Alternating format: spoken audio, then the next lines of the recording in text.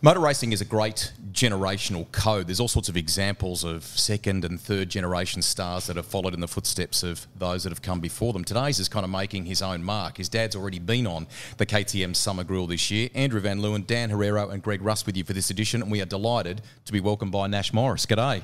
How you going? Thanks for having me. What a year. What a year. Yeah, is there a highlight? Is there one that sort of stands out, one thing? I think that Trans Am race in Phillip Island was probably the one that I'm most pleased about. You know, you were there commentating. It sounded pretty good when you were... It was crazy weather and all sorts that day too, wasn't it? It was really good. I'd had a pretty tough year up to that point.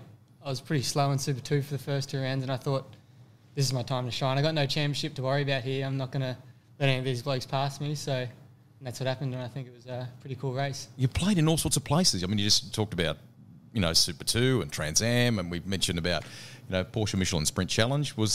What was the one that you... I mean, you seemed to take to the Porsche like a duck to water. That was a superb thing to go and play in. Yeah, the great thing about that category is everyone's got the exact same car.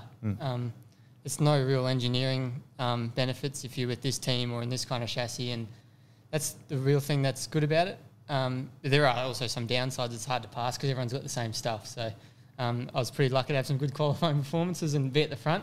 And I think that's what helped me in those races. Definitely. We were just sort of chatting with your old man about the fact that, this is like your 4th year of car racing. You're actually not overly experienced in this whole thing. Why didn't you do karting and stuff? Was it something you weren't really interested in at the time, or what's the sort of story there? I was more interested in playing video games, to be honest, and they weren't even car racing ones. I was a bit of a nerd.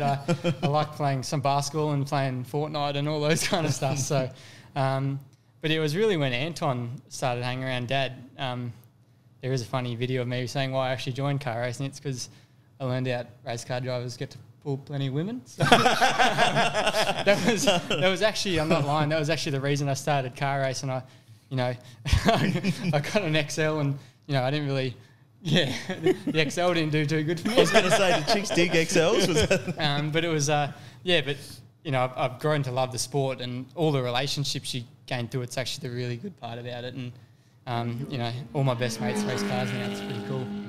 What's the future hold? I think I asked your dad about this, and his answer was, well, he's got to, forge his own path in that regard. You've driven some great things so far. What's on the wish list? I'd like to go better in Super 2, but I think what I need to do is stop driving for our own team, our family-run team, and try and find a team that'll run me. It's pretty hard when you go in there and work on the car. When you drive it, you're a bit worried about banging it up. So I think that's our biggest problem at the moment. And have you had conversations with people about that? Yeah, there's been a few going on, and we're at the moment actually having a look at a few options there. So hopefully it's Super 2 or Carrera Cup or something along the lines of that. Excellent. Trans Am's obviously, Super 2, you have to do it to get into supercars. We know that, but Trans Am seems like a whole lot of fun to drive. There are some political things that go on in the Trans Am world as well, but did you enjoy just the driving style of those cars? Yeah, they're my favourite car to drive by far. It's a raw car.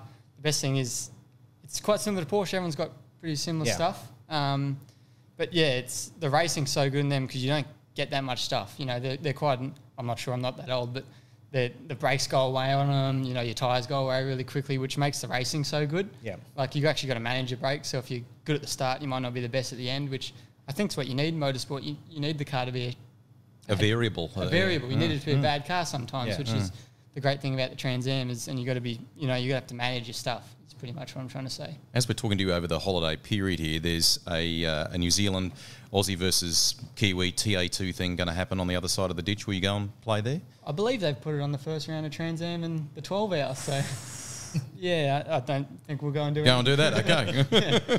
But no, it definitely would have been cool. Dad won the NZ Trans Am back in the day, so it would have been cool to go over there, and he said there's some plenty of cool tracks over there, so yeah, would have been cool to do that, but unfortunately I don't think we will.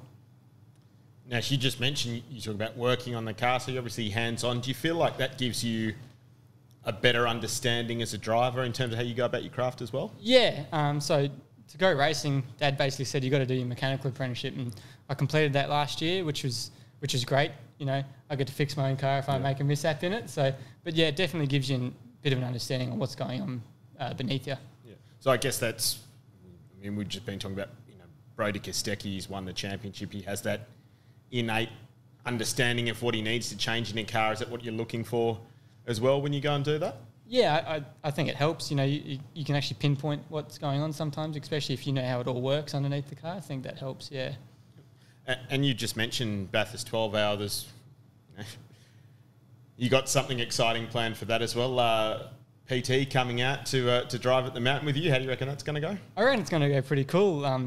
You know, I follow his social media. He's one of those cool dudes that, you know, some people love him, some people hate him, which you need people like that in motorsport. But when he came out and did it with Dad last time, that was before I even started racing. So I think it's going to be pretty funny. You know, I didn't even know who he was. I just thought he was some old bloke driving the car around. But now I actually know a fair bit about motorsport. I'm like, oh, that dude was a badass. So it's going to be cool to drive a car around Bathurst with him and Danny Studdert.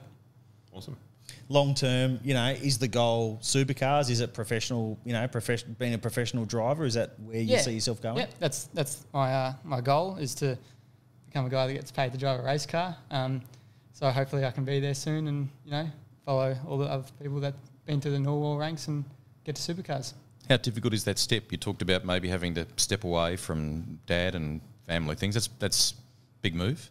Yeah, it will be, you know. Dad's pretty much ran me for 3 or 4 years now, and it's pretty cool to have your dad talking to you when you're out here in the race car. Sometimes we get a bit emotional with each other just because, you know, we love each other, but then we also start yelling at each other sometimes, which is funny. But, yeah, I think it's going to be pretty different if we do go down that route. Awesome. We wish you all the best, mate. Thank you for dropping in and Thank for you. sharing a bit of the journey so far, and we can't wait to see what the next chapter holds for Nash Morris. That is the KTM Summer Grill. Make sure you tune back in to the Speed Cafe website tomorrow to see who our next guest is.